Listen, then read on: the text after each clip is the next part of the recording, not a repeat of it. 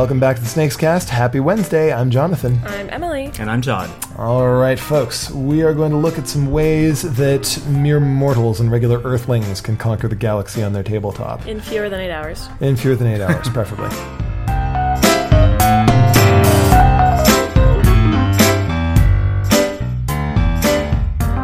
So the two that I find tend to get the most actual use at Snakes and Lattes are Quantum, which is definitely one that I bring out a lot, especially for we like Risk. We want to fight each other. Mm-hmm. Great stuff. Another one that I find is a good sort of like entry-level conquer space thing is Cosmic Encounters. Oh, Cosmic is so good. Mm-hmm. And those are actually two. It's a really interesting contrast between those two, because Quantum is very much a strategy game about managing your ships and your resources and figuring out how best to be able to win, whereas Cosmic is a much more social game. It's about who you're going to side with. A lot of politics, yeah. Mm-hmm. The fighting is almost secondary. Almost, yeah. So that's actually going to be a really good sort of compare and contrast, I think.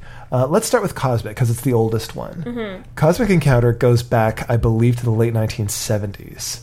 It's older than Twilight Imperium, and it is considered by many to be one of the great all-time classic board games. Mm-hmm. It's great. Cosmic Encounters is excellent.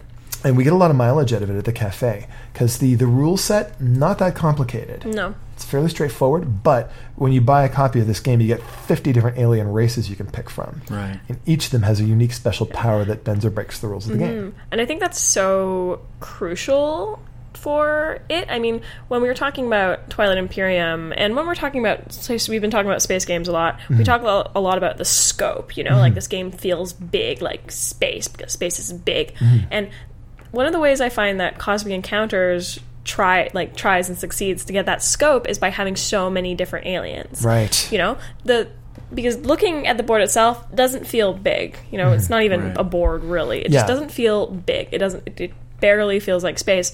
But what feels like space is the fact that you're drawing random aliens every game, and that you can play like 10 games and possibly never see the same alien twice. And those alien powers are a big deal as well.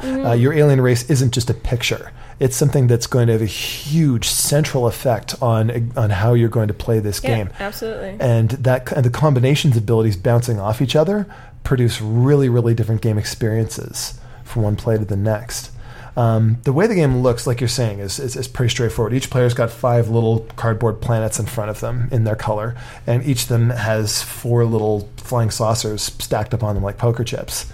And all you're trying to do is put those flying saucers on planets that aren't yours. And if you can manage to do that 5 times, great, you win. But the problem is, as soon as all of your flying saucers get wiped off a planet, well, you don't have a colony there anymore. And the way this game actually works is genius. I think my favorite thing about Cosmic Encounter is the Destiny deck. Because in so many sort of political games, it becomes a question of who are we going to pick on. But Cosmic really deftly avoids that by way of the Destiny deck. And the Destiny deck chooses who you're going to pick on. Exactly. The first thing you do at the start of your turn after you get a ship back is you draw a card that tells you who you're going to go and visit right now. Yeah. And maybe you're going to be all peaceful and stuff, and maybe you're going to be all aggressive and stuff, but either way, you get to invite people to join you, and they get to invite people to join them, and people decide whose invitations they're going to accept and whose they're going to decline. And that's...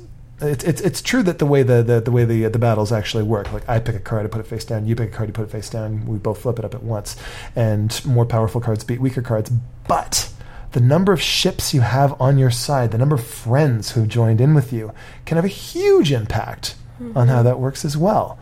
So who you sign on with is a very big deal. Now, one of the things with teaching games in a board game cafe is we like things that are fairly simple that we can get at the table very quickly, and we often shy away from games that have a lot of variable powers. I'm thinking like the Munchkins of this world, where every card can essentially need its own explanation. Do you find that same problem with Cosmic? Not so much, because each player only has one. Right. And it's very, very clearly explained. It's written on your card. You can refer to it whenever you want. You don't have to memorize anything. And the best thing about it, too, is that not only is it... You're absolutely right about all these things. And furthermore, this is your thing. This is your defining thing. And that makes it easy for you to remember. You might not remember everybody's thing, but they're going to remember. Yeah, it's so crucial to how you're going to play the game. It's not an afterthought the way that a lot of variable powers are. You know, I mean, you think of something like Pandemic, where you are a person and you have this thing that you can do if you want.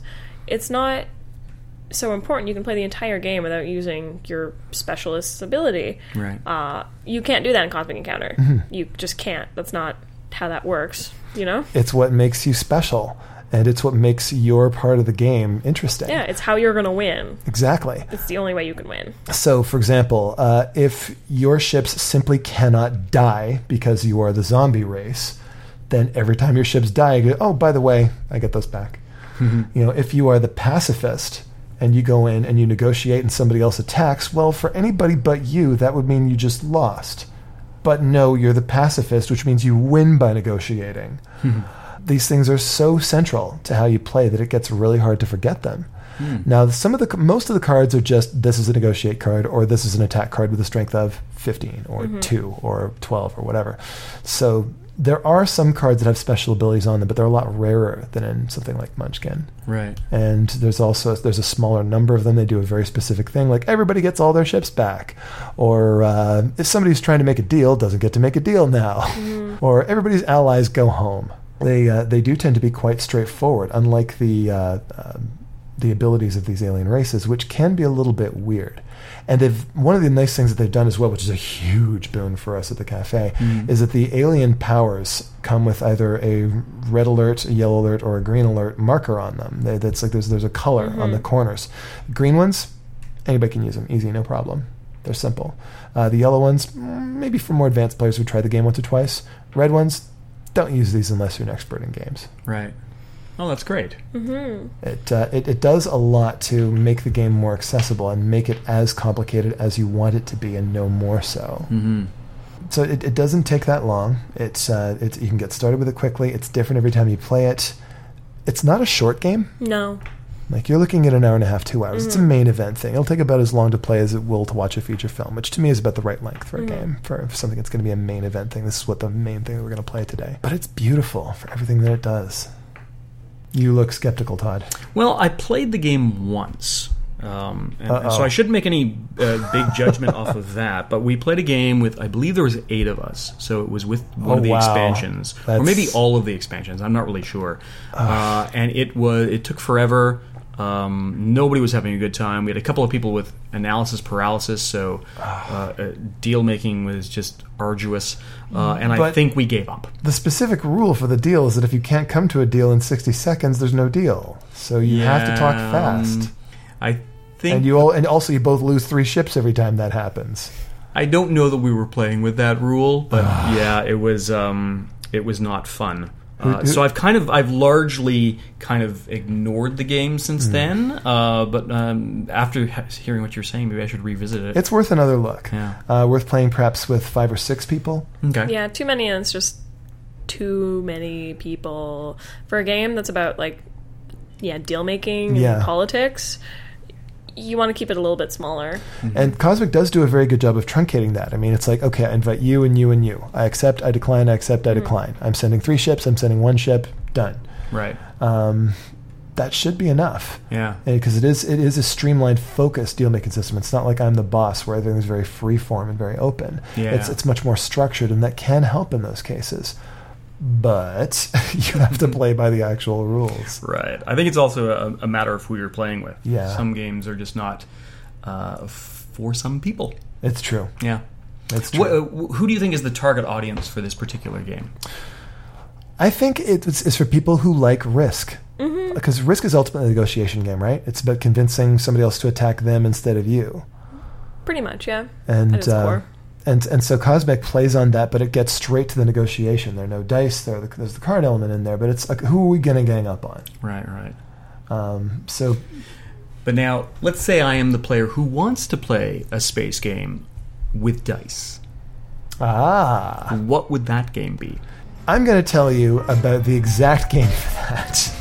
on Friday when we come back, because there are some games out there that do some really interesting things with Space Conquest as far as streamlining it and making it into something that's more workable for that environment. Cosmic is the biggie, but there are other so things. many. Oh yeah, so many games about space. We're not going to have time to talk about all the Conquest ones, but no. We can get into some of our faves though. Yeah. And that's what all we're that going to matters, really. You know? The opinions expressed are our own and are the only ones that matter. There we go. See you Friday, folks. Bye. Bye.